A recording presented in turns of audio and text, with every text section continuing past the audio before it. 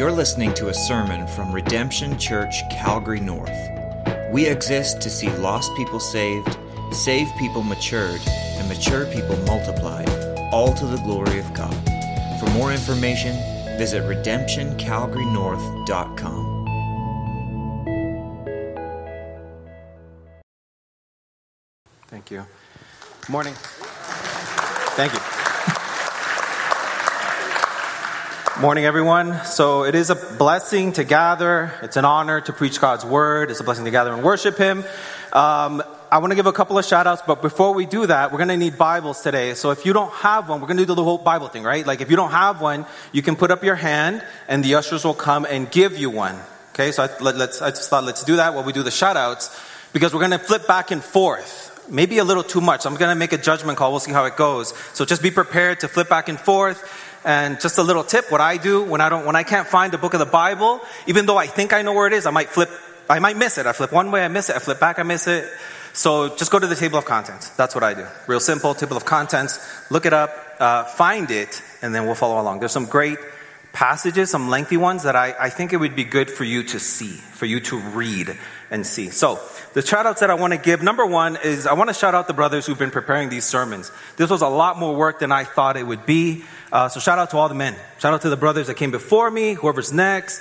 Shout out to our brothers. Also shout out to their wives. And I say that because if I'm prepared, for me, it was like I'm preparing a sermon after hours. That means I'm not doing other stuff. And whatever I'm not doing, my wife is doing. So she picked up the load. She was super supportive. She read Galatians with me, giving me her perspective and insight, praying for me, putting up with me. So shout out to the ladies too, right? And the brothers. And also shout out to our pastors who do this for a living. Like to study the Word of God and to desire to communicate that with accuracy takes work, right? So shout out to Pastor Trevor, Pastor Michael. All right, so let's turn to Galatians chapter 5. Let's go there now. We're going to spend a lot of time in Galatians, and I'm going to flip with you. I mean, I have it right here with me in front of me, but I like it. I think it's good to use our Bibles. If you have your device, whatever, you can swipe back and forth all you like. So Galatians chapter 5, verse 22, this is the main verse of our summer series, and it is our starting point for this sermon. We're going to read it, we're going to pray, and then we're going to get to work. You guys have it? Galatians? Okay. All right, so Galatians chapter 5, verse 22. But the fruit of the Spirit is love, joy, peace, patience, kindness, goodness, faithfulness. We'll stop right there. And something that occurred to me right now is that when these words are given, it sounds very poetic, right? I can imagine somebody who's visiting today, never been to church, you read this, it sounds poetic, it sounds nice, like it's like something you would put on a Hallmark card. But the context of that is correction. He's correcting a church that has believed a false gospel. That's what's happening there. All right, let's pray. Heavenly Father, thank you. Thank you that we can gather. Thank you that we can open the Bible and read it for ourselves. And thank you, Lord, that we can pray and ask you to help us understand this. So Holy Spirit, help us understand this. And Holy Spirit, help me to preach this. May the words of my mouth and the meditation of my heart be pleasing in your sight. Help us to get this, Lord. In Jesus' name, amen. All right, so I think Pastor Michael said this already, but today's sermon is about faithfulness, right? We're in a summer series. We're going to taking that verse and assigning the different traits of the Spirit to different guys, and that's their assignment. Preach that. So for me, it's faithfulness. And the title of the sermon is Faithfulness. I don't know if it'll be up there. It doesn't matter. The title of the sermon is Faithfulness to the Gospel. That's what we're going to be talking about.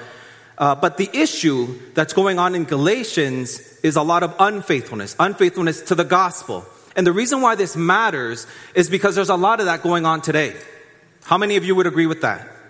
Those of you who love the Lord, you believe the Lord, right? So here we are, we're reading something that was written a long time ago, and you read it, and I would encourage you, for all of us who love the Lord, we are believers, we came here to worship Jesus, but whoever, of those of you who aren't a believer, you're kind of checking it out for whatever reason, I would encourage you, read Galatians also. I think you will get, read it in one go, read it like a letter, that's what it was. They would read the letter in one go. So I would encourage you, read Galatians, and then just ask yourself, what does this mean? What are the clues? What is this clearly saying that I can get? The issue in this letter is unfaithfulness to the gospel. And here's how you see it play out. We see the unfaithfulness of a group called the Judaizers. These were Christian Jewish people who, like a lot of Christians today, you could say a lot of influential Christian leaders, they want status. They want followers. Interesting, right? They want influence and followers, kind of like us. Influencers and followers, like those things matter to us. It mattered to them. And what they're preaching is a gospel of, yeah, sure, you can believe in Jesus, but you have to be Jewish. You have to follow the Jewish dietary laws, the guides. You have to get circumcised. That's what we have to do. And if you read Galatians, you'll see that happening in this letter. So the Judaizers, you see their unfaithfulness in pushing a false gospel, Jesus plus Judaism. And Paul refers to them in chapter 2, verse 4 as false brothers. We also see the unfaithfulness of the Galatians themselves, who believed this false gospel and deserted the one true gospel. Verse 6, chapter 1, that's what Paul says, you've deserted the gospel. So we see the unfaithfulness of Christians. Is that an issue today? Like it is for me. Like that's not a question to be like, yeah, Christians are like and hating on the church. Like for me, man, it's like the songs we sang. Like you read that and it's like, it's not like, man, those Christians, what's wrong with them? It's more like, man, Lord, what's wrong with me? You know? So the issue for them was unfaithfulness to the gospel. And lastly, we see the unfaithfulness of the Christian leaders. Here's where it's crazy. Peter and Barnabas, influential leaders in the faith, true brothers, not like the false brothers, right? True brothers who caved under the pressure of the Judaizers and fell into hypocrisy. Another question for you, is that happening today? Are there influential Christian leaders caving to the pressure of our culture to water down the gospel? What do you think? Yes. And what's worse, or I guess what's troubling, you could say, is true brothers, not false ones. True brothers, right? But there's hope. Yet despite the unfaithfulness, and in contrast to it, this unfaithfulness, God demonstrates his faithfulness to Paul and through Paul to restore the Galatians to the one true gospel and the one true church, which Paul describes as the Israel of God. He does it in chapter 6, verse 16. We see the faithfulness of God demonstrated in this letter in the following ways, to them and to us.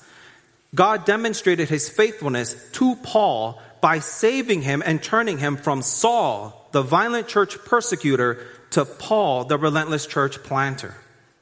Right? We also see God demonstrate his faithfulness through Paul to the Galatians by inspiring him to write this letter so that they might repent and be restored to the one true gospel. And finally, we see God demonstrate his faithfulness to us today in that here we are, all these, in 2023, we're reading Galatians. Paul's letter to them, and being moved by the Spirit, by God's grace, to repentance and to restoration to the one true gospel and the one true church. And I word it like that because in our context today, to say the one true gospel, I'm hearing myself say that on the speakers, and you almost think that's controversial. The one true gospel, that's not inclusive. You know what I mean? Like it's the one true gospel. It's the gospel. There is no other gospel. He says that in chapter 1. And the one true church, that also sounds not inclusive. But there is one true church, the Israel of God. And so whatever your background is, whatever church you grew up in or not, for me, when I look at this, it's we need to be educated again by God through his word to understand these ideas. Sometimes you got to unlearn stuff you thought you knew and relearn it as an adult. As we look at this stuff, that's what he means. The one true gospel and the one true church. All right, so the big idea of today's sermon is this, the fruit of the Spirit. And forgive me if I'm talking fast. There's a lot to cover. I just kind of became aware of that. And so I'll try to slow it down. Okay, so the big idea of today's sermon is this. The fruit of the Spirit is faith in the gospel, faithfulness to the gospel, and faithfulness with the gospel. So number one is up. All right, that's number one. The fruit of the Spirit is faith in the gospel. That's where it starts. The Holy Spirit gives us faith to believe the gospel. It's faith in the gospel. Let's see if I can explain this. The King James Version of Galatians 5:22 reads like this. But the fruit of the Spirit is faith.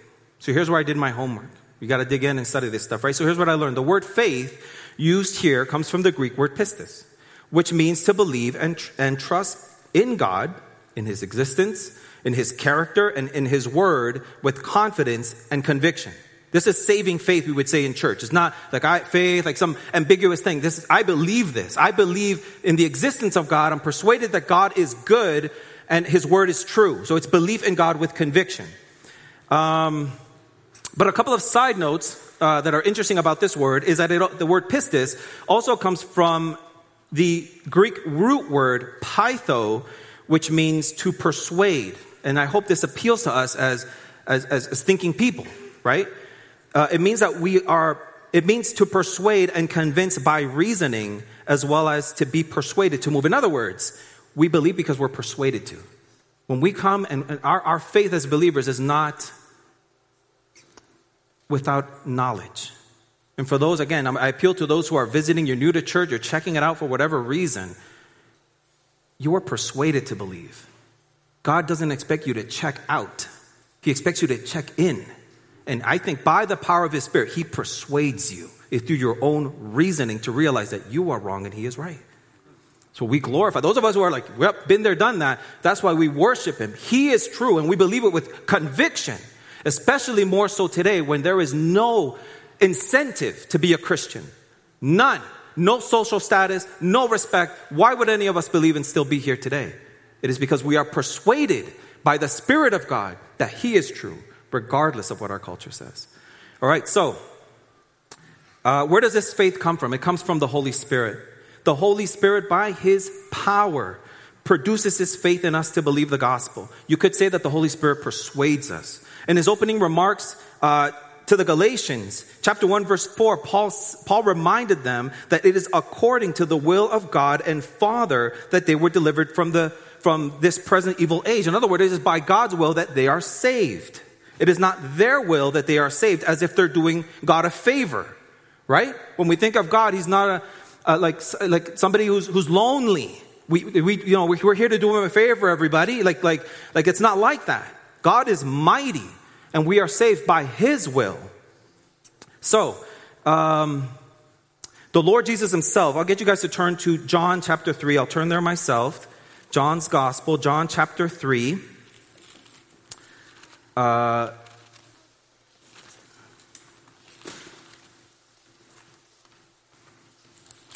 we go. So the Lord Jesus himself explained to Nicodemus, a Jewish religious leader, that unless one is born of water and the Spirit. Actually, no, we'll read this together. I have it here in my notes, but I'll slow down. John chapter 3, we'll read verses 5 and 6. And then this morning I added, we'll go down to verse 16, because here we have Jesus having a conversation with the Jewish religious leader and explaining to them this phenomena, that we are born again by the Spirit. So let's read it. John chapter 3, verses 5 to 6. Here's what Jesus is saying to Nicodemus. Jesus answered, "Truly, truly, I say to you, unless one is born of water and the Spirit, he cannot enter the kingdom of God. That which is born of the flesh is flesh, and that which is born of the Spirit is spirit." So in other words, just as we are born naturally by the will of our parents who are flesh, in the same way we are born supernaturally by the will of God, the Holy Spirit. This is a mystery. Right? Nicodemus, he's trying to get it. What do you mean? Does that mean that I have to enter my mother's womb? He actually asked that question. But it is by the supernatural will of God, the Holy Spirit, that we believe, that we are born again. Let's go down to verses 16 to 18. And I want to do this. This is kind of like another side note, but an important one, because here we are talking about faith to the gospel. But as I'm studying this sermon and reading it again, what's the obvious question? What's the gospel? And so as I was studying, for me, my number one conclusion is the gospel is big. The gospel is big. It's hard to understand. And I think Paul, in a different letter, he writes that it is by the power of God that we understand it. That's kind of comforting. It's big and it's hard to understand. Nonetheless, we can articulate it. And I want to use Jesus' words here to help us understand the gospel. Here's how Jesus explained it to Nicodemus, right? So chapter 3, same chapter, verses 16 to 18, Jesus says, "For God so loved the world that he gave his only Son, that whoever believes in him should not perish, but have eternal life. For God did not send his Son into the world to condemn the world, but in order that the world might be saved through him. Whoever believes in him is not condemned, but whoever does not believe is condemned already because he has not believed in the name of the only Son of God. I think that is super helpful. That's how Jesus explained the gospel to John. God loves you. God loved the world. That means he loved the people in it. He loves you. That's good news. I mean, that's good news for all of us. Those of us who are church people, we know we're not perfect. We know we're unfaithful. But God loves you anyway. When I think about this stuff, I think of my own children. I think of church kids who hear this all the time. I think they're numb to it. God loves you. And it's like, yeah. You know, it's like, but God does love you. I would say my testimony is that God saves good church boys. That's my testimony, right? Of my 3 brothers, they were rebellious. I wasn't. I was like the golden child in my church. To them, I was Carlitos, right? It was like, I was like the next one in line, like the successor to our pastor. And that, what that does, it creates pride. You become proud. Like, who cares about any of that? God saves good church kids. Because apart from Christ, they know the right things, do the right things, but are not right with God. Isn't that a tragedy? But it is by the power of the Spirit that good church kids realize these grand truths. That, yeah, you behave, who cares? God describes you as indifferent to him. You are dead to him. And we're going to read a passage on that. And God gives our good church kids faith to believe the gospel and to not be self-righteous like the Galatians are trying to do, but to accept God's righteousness given to them in the gospel. That produces gratitude. That's what I want for my kids. I just thought of that story of Jesus healing 10 lepers, I think it was. And only one guy came back and said, thank you. Like, I don't want my kids to think they're saved and kind of like again, this thing of like, oh yeah, like not without any knowledge. I wish for them not to have any horror story, but I wish for them to believe and to have profound gratitude to the Lord Jesus Christ, to be moved by these grand truths. Let's keep going. Okay, here's that other passage. Let's look up Ezekiel 36. So I'm going to go to the table of contents, like I said. Ezekiel chapter 36. I love these verses because how they articulate this experience of the Holy Spirit making us alive to God. Okay, so Ezekiel, right.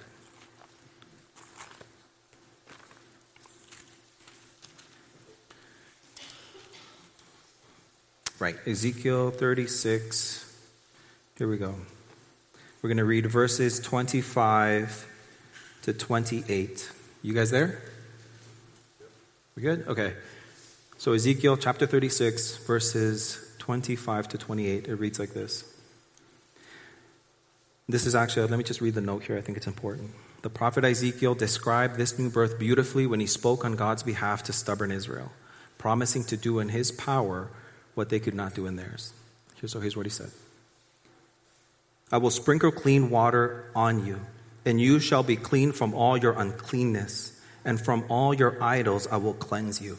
And I will give you a new heart, and a new spirit I will put within you. And I will remove the heart of stone from your flesh, and give you a heart of flesh. And I will put my spirit within you, and cause you to walk in my statutes, and be careful to obey my rules. You shall dwell in the land that I gave to your fathers, and you shall be my people, and I will be your God. I love that.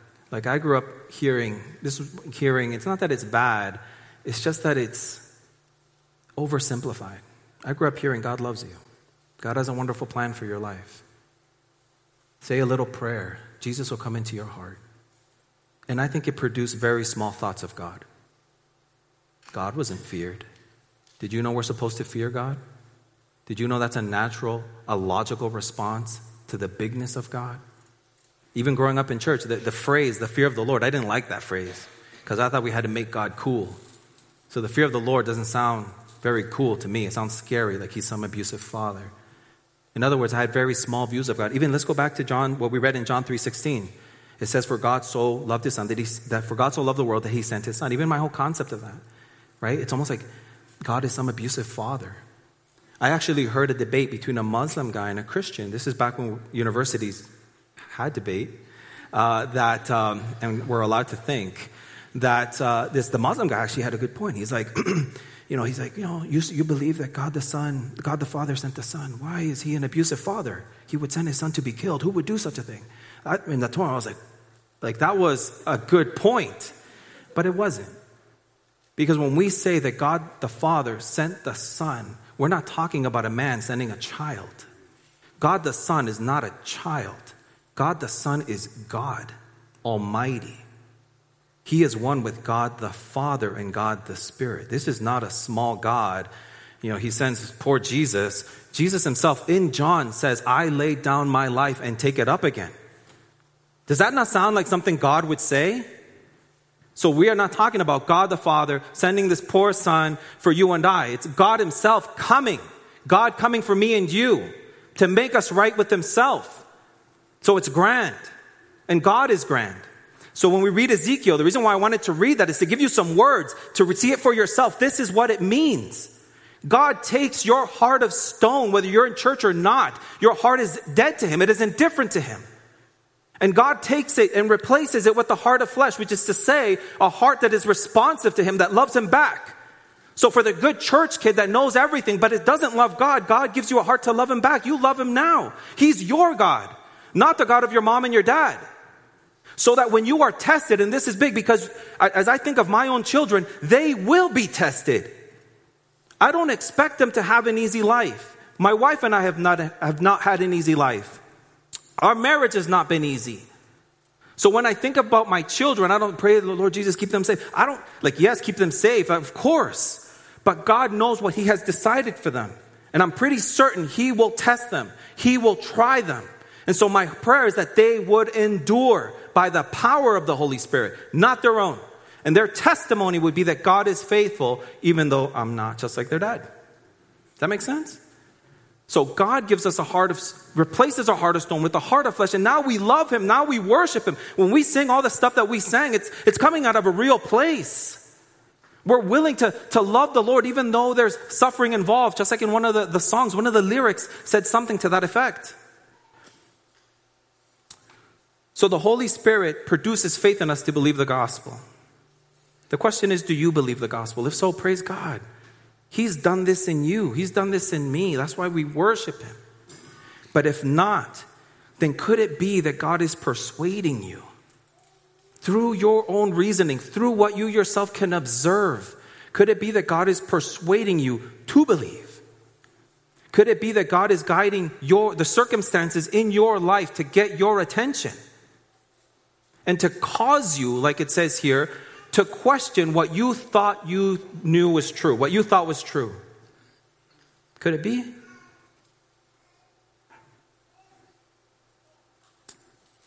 Man, if so, I encourage you, repent. Repent and believe with us. I love that word, repentance. There's another word that growing up in church, I was like, I don't like that word. It kind of sounds weird, like repent and believe. I don't want to tell people to repent. Just Jesus loves to repeat after me. But repent, what does it mean? It means change your mind. It's not a one-time experience. It's an ongoing experience for the Christian as the Holy Spirit renews our mind through his word. We repent. We change our minds. Right? For the non-Christian, it might mean you repent and you experience for the first time in your life that God loves you, that he forgives you. He makes you a new creation. And in Galatians, Paul says that. He says that at the end. All that matters is a new creation. I mean, this is the guy that persecuted Christians. Right?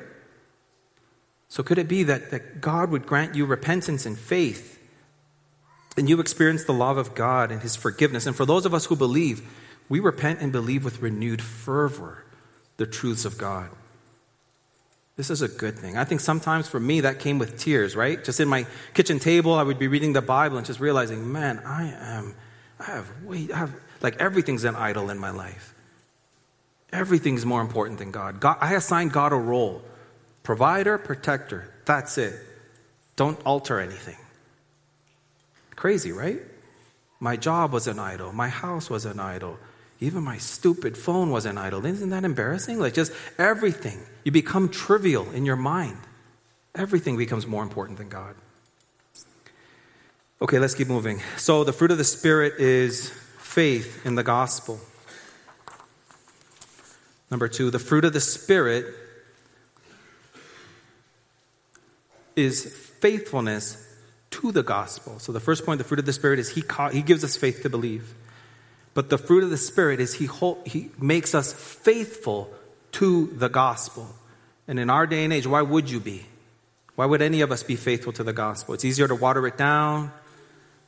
It is by the Holy Spirit that we will be faithful to the gospel of Christ without watering it down. So the Spirit produces that faithfulness in us to persevere despite confrontation and persecution. Paul wrote to the Galatians. We can turn back there. Paul wrote to the Galatians reminding them that faithfulness to the gospel would be costly. Look with me at chapter 6, verse 17.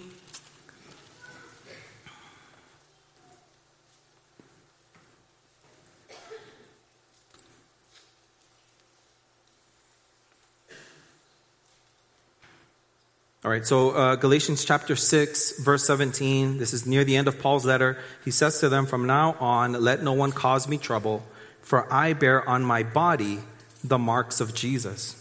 So his body literally had marks and bruises of what it meant for him to be faithful to the gospel. That's crazy. Like mine doesn't. But his did.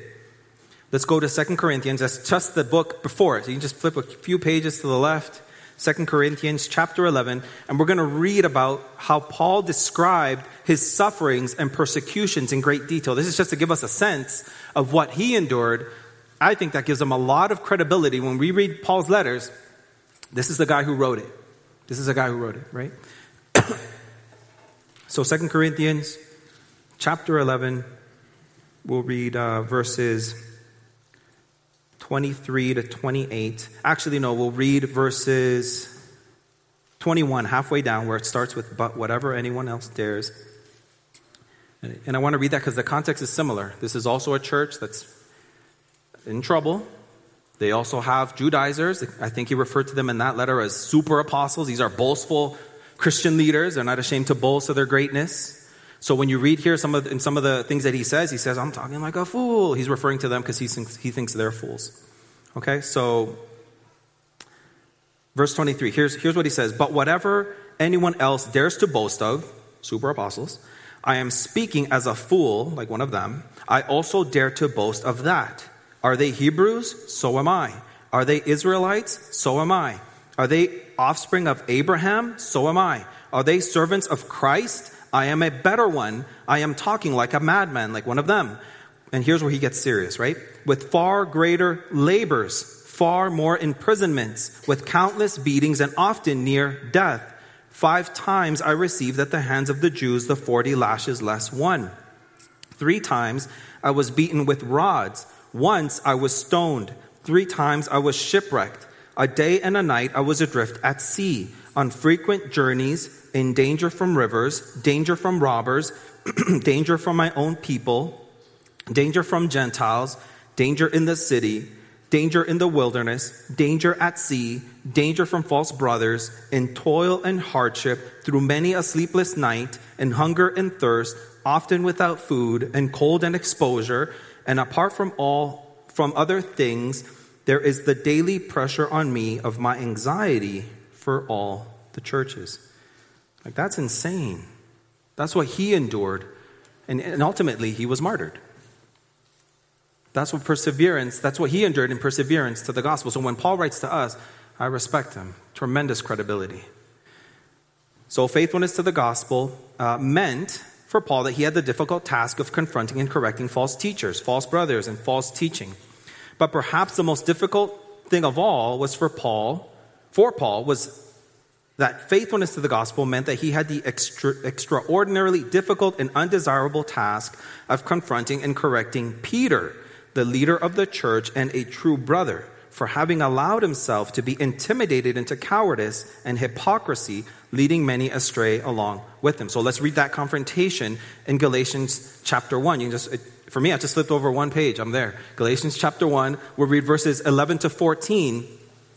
And the question is, how did Paul confront Peter? And while you guys look it up, I'll have coffee.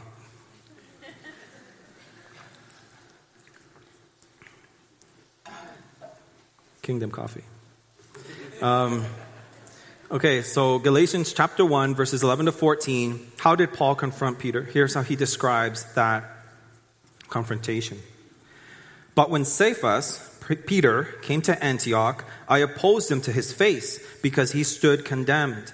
For before certain men came from James, he was eating with the Gentiles. But when they came, he drew back and separated himself, fearing the circumcision party. And the rest of the Jews acted hypocritically along with him, so that even Barnabas was led astray by their hypocrisy. But when I saw that their conduct was not in step with the truth of the gospel, I said to Cephas before them all, if you, though a Jew, live like a Gentile and not like a Jew, how can you force the Gentiles to live like Jews? That was the issue of the letter. And that's what Paul said to Peter in confronting him. So this must not have been easy, right? I mean, Paul is the guy who persecuted the church, violently. Paul is the guy who stood by as Stephen was martyred. In contrast to him, Peter is the guy who actually walked with Jesus and formed part of his inner circle. Peter was also the guy who confessed that Jesus was the Christ, the Son of the living God. Like, these are Peter's highlights. He has a lot of mistakes, which is why I like him a lot. But he also has some really good highlights in Scripture, right? So these are some of them. Peter was also the guy who was made the leader of the church by Jesus. So who did Paul think he was to confront Peter, the leader of the church? By what authority or credibility would he do so? But Paul, I love this part. I think he's so good in this letter. Paul was not concerned with anyone's approval or disapproval. His chief aim was to be a faithful servant of Christ. Look at his words in chapter 1. We're in chapter 1 already. Go to verse 10. Listen, look at this. I want you guys to see this. Chapter 1, verse 10. It's just right there. For am I now seeking the approval of man or of God? Or am I trying to please man? If I were still trying to please man, I would not be a servant of Christ. I love that. I love that about Paul. Like, he is not concerned with who's who. What matters to him is faithfulness to the gospel. But it kind of makes me wonder, like, when I read that, I can't help but think of that question for myself and for you. Like, whose approval do we seek? Whose approval do you seek? Whose approval do I seek? Like, I read that and I can't help but think that. I like that in him. Man, I don't know if I can say that. Exactly who is it that you and I are still trying to please? Is it people or is it God? Is it a colleague, a family member? Loud people tend to be intimidating, right? It's a bunch of nonsense, but they can be like, oh, hey, and you don't want to deal with that. Like, who is it that you are intimidated by? Whose approval do you want? Who are you trying to please? God and man. I think Paul is great here. So Paul confronted Peter in the power of the Spirit and in a spirit of gentleness, just like he instructed the Galatians to do in chapter 6, verses 1 to 3. So let's read that. This is the instruction he gives the Galatians in how to confront somebody who's in transgression. So I want to read that because this is how I think that encounter went down. All right, so chapter 6, verses 1 to 3. You guys still with me? Is this too much? Is it like good? Okay, good. Okay, so he says this to them, chapter 6, verses 1 to 3. Brothers, if anyone is caught in any transgression, you who are spiritual should restore him in a spirit of gentleness. Keep watch on yourself, lest you too be tempted. Bear one another's burdens, and so fulfill the law of Christ. For if anyone thinks he is something when he is nothing, he deceives himself. I think that's so good. I think that's how he did it. I think that's how Paul confronted Peter, and that's good instruction for us as well. Okay, let's read Peter's response. How did Peter respond to that? Let's go to 2 Peter chapter 3.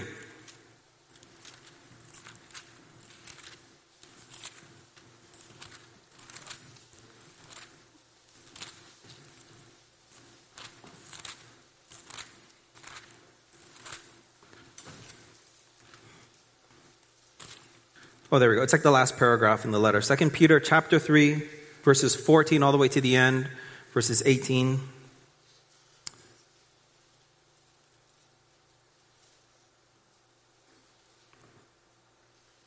Then I'll read this little blurb here. So this is how Peter wrote about Paul in his closing remarks in 2 Peter chapter 3, verses 14 to 18, has he encouraged believers to be found faithful as they patiently waited in their lifetime for the new heavens and the new earth in which righteousness dwells. So similar themes, but here's what Peter wrote of Paul and gives us an idea of how he might have responded. Therefore, beloved, since you are waiting for these, be diligent to be found by him without spot or blemish or at peace, meaning be faithful as you wait for the Lord Jesus Christ to come back. And count the patience of our Lord as salvation, just as our beloved brother Paul also wrote to you according to the wisdom given him. Let's stop right there. How did he refer to Paul? Our beloved brother. I love that. Not that guy who wrote Galatians, like our beloved brother. Right? And I love how he describes him. According to the wisdom, acknowledging God has given him wisdom. The wisdom given him as he does in all his letters. Would this have included Galatians? Yeah, right? When he speaks in them of these matters, there are some things in them that are hard to understand. So if you read Paul and you're like, man, this is hard. Peter says it's hard. So you should be comforted by that. Which the ignorant and unstable twist to their own destruction as they do the other scriptures. You therefore, beloved, knowing this firsthand, take care that you are not carried away with the error of lawless people and lose your own stability, but grow in the grace and knowledge of our Lord and Savior, Jesus Christ. To him be the glory both now and to the day of eternity. Amen. So Peter responded with brotherly love and gratitude to Paul, commending all his letters to the believers he wrote to. And like Paul, Peter sought to strengthen the faith of believers by grounding them in the knowledge of the Lord Jesus Christ and guarding them from being carried away by the ignorant, as he says, the ignorant and unstable who twist the scriptures to their own destruction. So what would you do then? Question for all of us. What would you do if you knew a Christian, or maybe you do? What would you do if you knew a Christian or a Christian leader who was in error, preaching a false gospel and promoting false teachings? Does anybody know somebody like that? Would you remain silent to avoid awkward and uncomfortable disapproval? Or would you speak the truth in love, in a spirit of gentleness, in order to persuade said Christian to the truth? So I don't know, right? This can play out in so many ways. This can be maybe a famous Christian that you like who's gone sideways. It's your choice whether you choose to be under their influence. Or maybe you're in leadership somewhere, and you need to make decisions, and there's one really boisterous person who's misled and misinformed by, I'll say, false gospels in our culture so that our gospel is conformed to the culture. You ever been in those? Christians virtue signaling, like all the lines that we hear in our culture. We need some diversity training. We need to be more inclusive. Those are flags for me. No, we don't. No, we don't. We need the gospel, right? So when these things play out, may God give us wisdom. May God give us courage. And I think this happens with practice. I think it happens little by little in little things as we practice telling the truth to each other. In simple things. It doesn't have to be a conflict, but you become a truth speaker, a truth teller of God's word. By practice. Hey, bro, encouraging each other in the Lord. I used to think that was weird, you know. There's like a passage where we're encouraged to speak in psalms and spiritual songs, right? I think Paul writes that. And I thought that was weird. Like, how did two men speak to each other in spiritual songs? Like, that could be a cultural thing, but in my mind, that was weird. That's like, I don't want a guy singing to me a song. Like, one... But that's just ignorance on my part. I think there's cultures in the world who probably do that. Until I went for counseling a few years ago. And so I had a counselor, and I was assigned an advocate. A Christian. And this guy, he would text me and say, "Love you, bro. I just prayed for you. Here's a song." And I liked that. I was angry with God in those moments. I was unfaithful. I was in ministry for 6 years and I quit. I was angry with God. But God showed me his love through his church. Like this guy. "Hey, bro, prayed for you today. Here's a song. Here's a verse." He was speaking to me, if you will, in psalms and spiritual songs, and those things were encouraging to a Christian who was angry and deceived into believing lies about God. And that's a dark place. It's like you believe one lie, it's like dominoes, right? So thank God for that. So may the Holy Spirit help us to be full of grace and truth, just as the Lord Jesus was. And may he give us boldness to speak the truth in love in a spirit of gentleness so that we might be used of him to restore one another. I think that starts with practice. Point number 3. The fruit of the Spirit is faithfulness with the gospel. That's just me trying to be clever and cool, trying to, fruit of the Spirit. All I'm trying to say with that is the fruit of the Spirit is faithfulness to the church. And it goes back to that word pistis, that word pytho. The idea is that it's not you're faithful, like I agree, this is my position on something. You're faithful to God, and therefore you're faithful to his church. You're moved by God into action, right? God moves you to say, like many of us will say, I love this church. I've said that. I've said that to some of you. You've said it back. We've probably said it to each other. I love this church. And we mean that. But isn't it kind of weird in a way? But you don't know everybody, right? How can you say you love it? But I think it's by the Holy Spirit that he gives us his love for his church. And loving the church of Christ, this church and the church of Christ, you can't help but be moved by the Holy Spirit to serve. So faithfulness is not passive. It's not passive like a passive thing you agree to. It's active love. I'm faithful to my wife. I want to demonstrate love to her. I'm faithful to my kids. I want to raise them. I don't leave them to themselves. I'm present with them. I love my church. For me, it's not okay that there's needs and I don't meet any of them. I love my church and I help serve in some way. With wisdom. I know that for some, for sometimes in churches, it's easier to take on too much. That's true. Right? But we can serve somewhere. So Paul loved the churches in Galatia enough to confront them with the truth. He even asked them in chapter 4, verse 16, he asked them, have I become your enemy by telling you the truth? Paul served the churches in Galatia and us by extension by writing them this letter and the power and inspiration of the Holy Spirit to confront and comfort. If you read the letter, I'm encouraging, read it. There is confrontation, but it comes with love. His words are strong. This is some crazy things that I don't think I should say because I'm not the pastor. Pastor Trevor can come and say those things, but it's pretty intense. This confrontation, but with comfort. Comfort in the truth of the gospel. There's rebuke, but with restoration in mind. So this is not fighting, like, I'm going to give it to you, and he goes at them. He loves them. He says to them, I wish I could be with you so I can change my tone. So there's a lot of love there. Paul taught the Galatians in chapter 5, verse 6, For in Christ Jesus, neither circumcision nor uncircumcision counts for anything, but only faith working through love. That's the argument. Circumcision, should we do it or not, guys? And Paul says, that doesn't matter. That doesn't matter. Only faith through love. Let's go to chapter 5, verse 13 to 14. Galatians chapter 5, verse 13.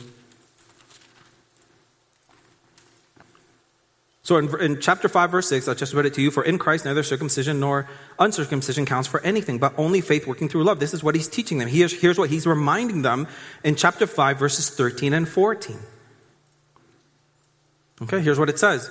For you were called to freedom, brothers. Only do not use your freedom as an opportunity for the flesh, but through love serve one another. For the whole law is fulfilled in one word. You shall love the Lord. You shall love your neighbor as yourself.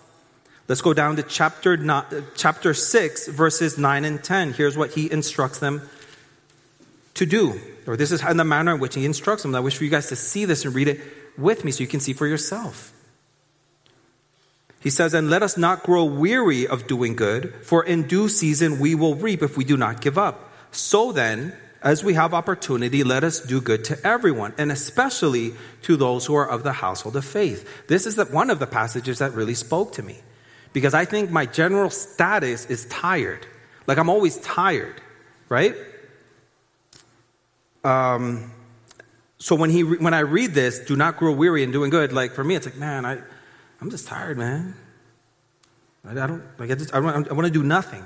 But I read that and it's like, that's good. I say I love this church, then I can't. It's okay to be tired, but I can pick one thing and do it well. So for me, I've already picked it. That's what I'm going to do. What about you? Can you guys relate to that? Like you're tired. Maybe some of you guys who take on, right? Like we can do one thing. And let's serve our church. And for those who you haven't served, whatever the reason, man, let me just encourage you. Let's get to work. Help somewhere. It's life-giving. There was a long time that my wife and I, following the whole, I quit church, I'm angry at God. There was a time I can care less. I didn't want to serve. I didn't want to know anybody. In and out. As long as there was a good kids program, that's good with me. But after a while, God begins to change your mind. Repentance, right? He begins to renew your mind. You're wrong. That's not right. Right? You begin to see His goodness, His kindness, His faithfulness, His grace, contrasted to me having none of those things. Right? And then you begin to be moved by God. I cannot say I love God and love His church. I need to serve somewhere. Right? So praise the Lord. And also another thing too, then this is something that really moved me, and I hope it moves you, for some of you who might relate. I was so blessed by the people in church ministry. My girls were a lot younger then. And to drop them off and know that they were safe so that my wife and I can have that time to listen to a sermon meant a lot. And they remembered my children's name. My girls still have the Bible that they were given. Just things like that. To a guy who's not in his right mind, to see the Church of Christ loving his kids, it begins to chip away at that foolish anger. It begins to question the lies that I was believing at the time. Right?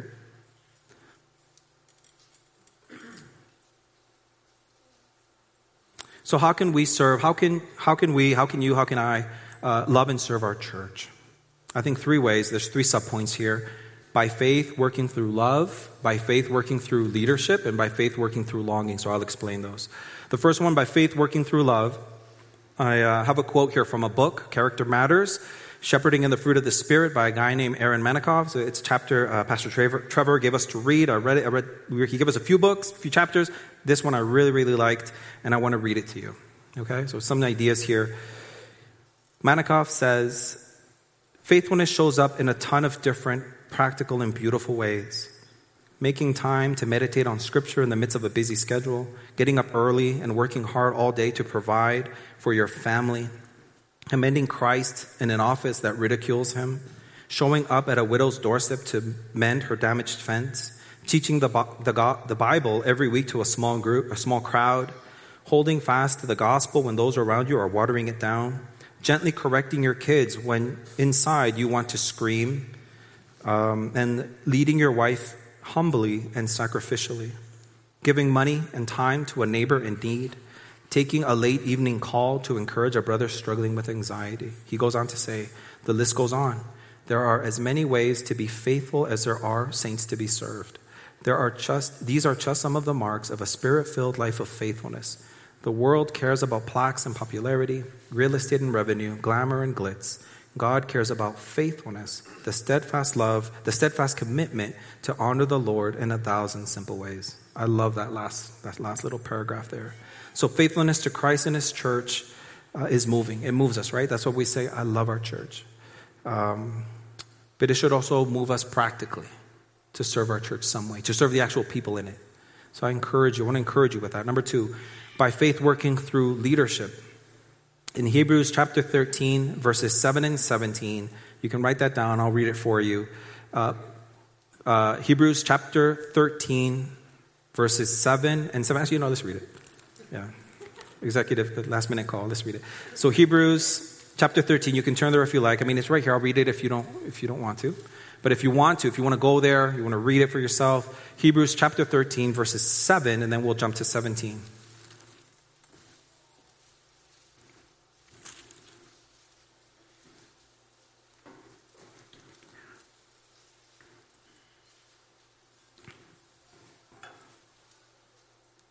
Okay, here's what this guy wrote, the writer to the Hebrews. Remember your leaders, those who spoke to you the word of God. Consider the outcome of their way of life and imitate their faith. Let's go down to verse 17. Obey your leaders and submit to them, for they are keeping watch over your souls as those who will have to give an account. Let them do this with joy and not with groaning, for that would be of no advantage to you. So the writer to the Hebrews instructed his audience to imitate the faith of their leaders and to obey and submit to their leadership. He didn't say anywhere in there to pedestal them. So we don't put them on a pedestal. It's just guys, just brothers in the Lord. But we can respect them. We can make their job a joy, as we read in that passage. And the way that I see it, as long as the gospel is preserved and the word of God is preached, We should be willing to follow our leaders as they follow the Spirit's leading, knowing that they are entrusted to watch over our souls and will also give an account. So thank God for our pastors here. I think they do that well, right? Let's go to Galatians chapter 6, verse 6. Paul wrote to them, here's what he says about leadership to this church. So Galatians chapter 6, verse 6, Paul wrote, "Let the one who is taught the word share all good things with the one who teaches." And what Paul was instructing them to do here was to support their leaders materially, which I say amen to, right? To make sure they're cared for, provided for. Subpoint number 3, by faith working through longing. Let's look at chapter 5, verse 5. This is a great verse in this letter, right? Chapter 5, verse 5, Paul writes this to them. He says, "For through the Spirit, by faith, we ourselves eagerly wait for the hope of righteousness." That is an awesome line given the argument that's happened, or the scenario that's playing out in the letter. A false gospel, and it wasn't a health and wealth gospel like ours, where we water it down. They were piling on laws. You want to be a Christian? Great. Do these other laws. So in light of that, and if you follow those laws, then you're righteous, right? I love what he says here. "For through the Spirit, by faith, we ourselves eagerly wait for the hope of righteousness." So this is big. Paul taught the Galatians that they should not misplace their hope on themselves, counting on their own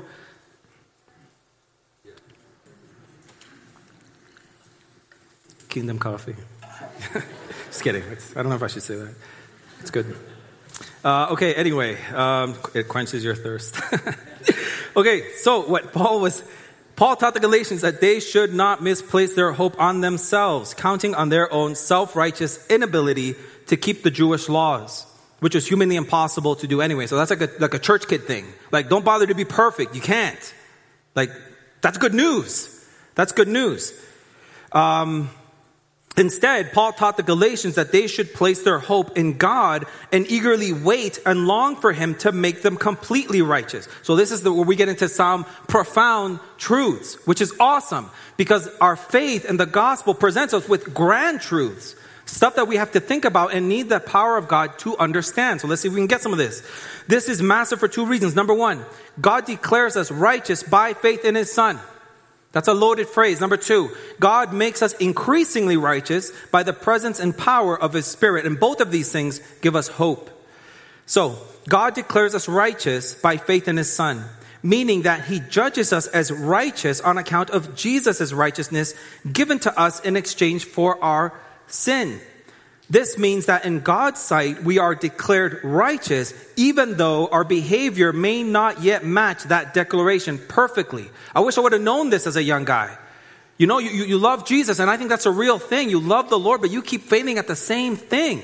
And then some guy comes, gives a powerful, dramatic testimony, and everything goes away in one moment. And as a Christian kid, you're like, man, like, why doesn't He help me? Why do I pray that I still struggle with this and that and the other thing? So for me, this is awesome. Our righteousness is not ours. And that's a good thing. I'm not self-righteous. I know I'm not righteous. My kids know that. My wife, like if you know me, you know that's true. And that should give us a sigh of relief. We don't virtue signal as Christians. We are given righteousness.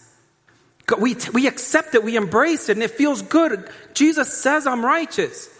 And when I don't behave like it, when I am a foolish husband or a foolish father, and the enemy can use that or to attack me, do you know that feeling?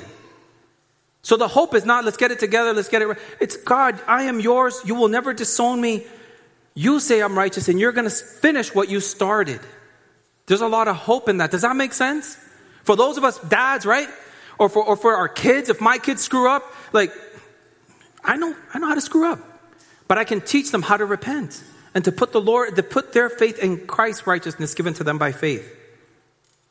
The second part to that, they go together, right? The second part is that God makes us increasingly righteous by the presence and power of His Spirit at work in us, meaning that God the Spirit will complete righteousness in us. I took that phrase from the commentary in my study Bible. I just love it. Complete righteousness in us, the Holy Spirit will do on that day when we see the Lord Jesus face to face. This is the hope of righteousness that Paul was referring to. The longing in our hearts to no longer sin against the God we love and to no longer struggle with the flesh, with our sin nature. But praise God for his faithfulness to us even when we fail him.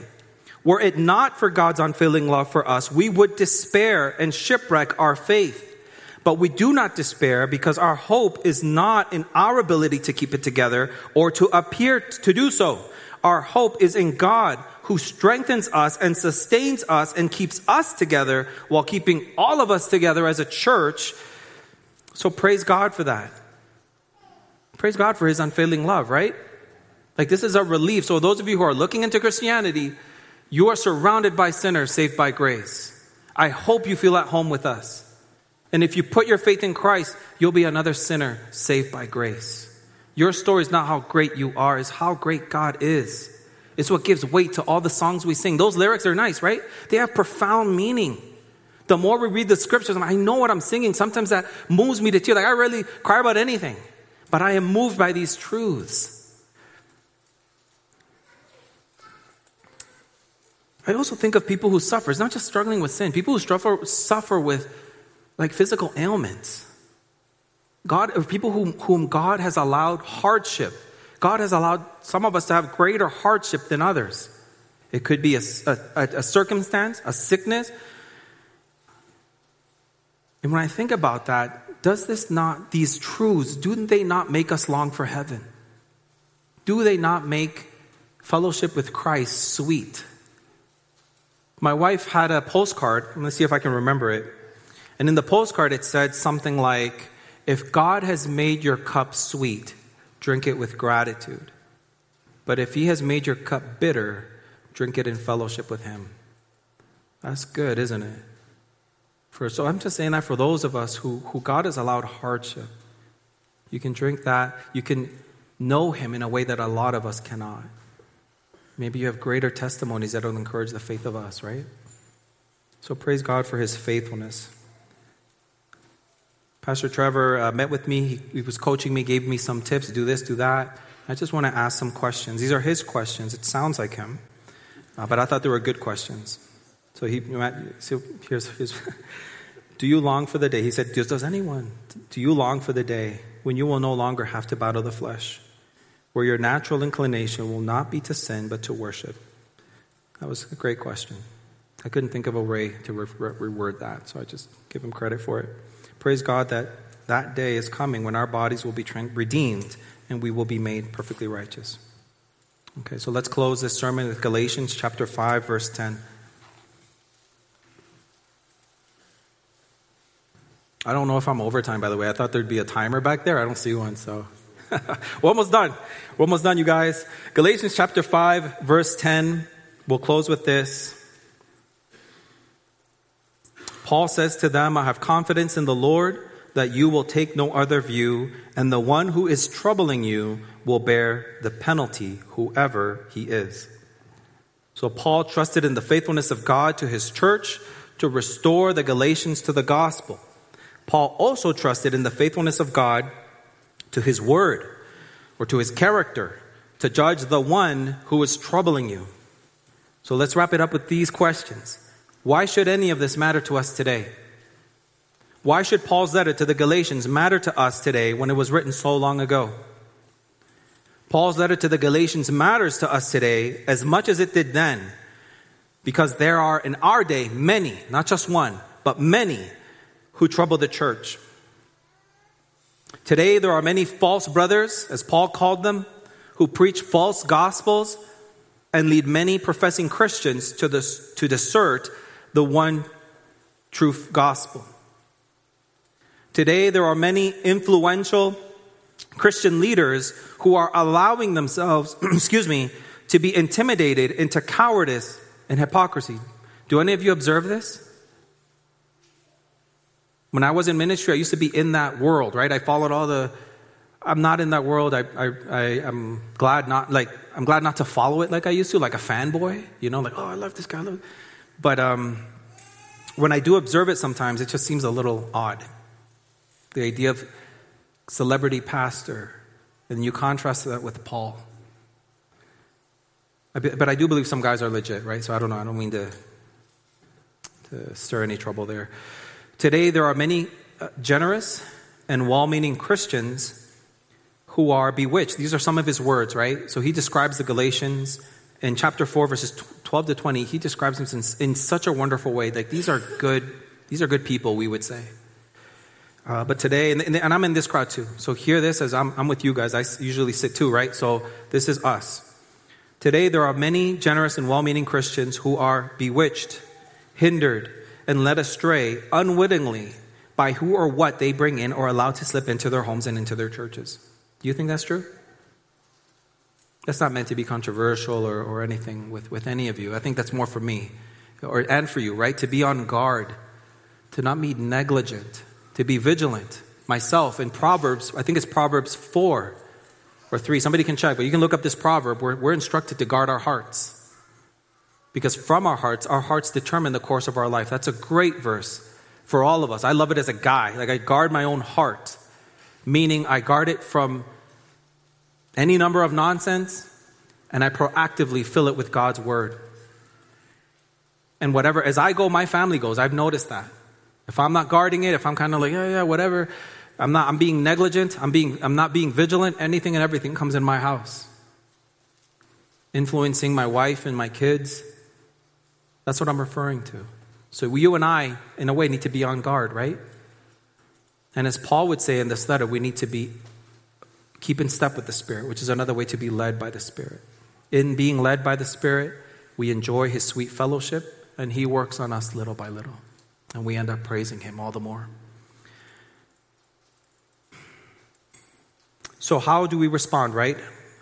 What can we do about this? I would say 3 things. Let us repent and believe the one true gospel, no matter who rejects it. Let us love and serve Christ's church, no matter who hates it. And let us rest in the faithfulness of God, knowing that we are loved by him. Paul ends his letter to the Galatians. These are his final words. Verse 16, chapter 6, verse 16. I'll just read it to you and pray. But the grace of our Lord Jesus Christ be with you.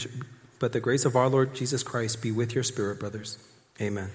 Amen indeed. Let me pray and then we can close with worship. Heavenly Father, thank you for your word. Thank you that we can read it together. And thank you, Lord, that it's also a dynamic experience as your Holy Spirit begins to address us as sons and daughters. For those of us who believe, you begin to address us in a loving way in the areas that we might need to repent, in the areas that we might need to disbelieve whatever lie we've believed and believe what you say. Thank you, Lord, that through your word you re-educate us. And thank you that we can unlearn whatever we picked up along the way that isn't true. We can unlearn those things and learn or relearn or learn for the first time what you say. Lord, give us faith to believe what you say. Give us faith to not care what the world says. They will never approve of you. Give us faith to love you, Lord, to believe the gospel, to persevere in it, even though in our day it may truly come at a cost. We ask these things in Jesus' name.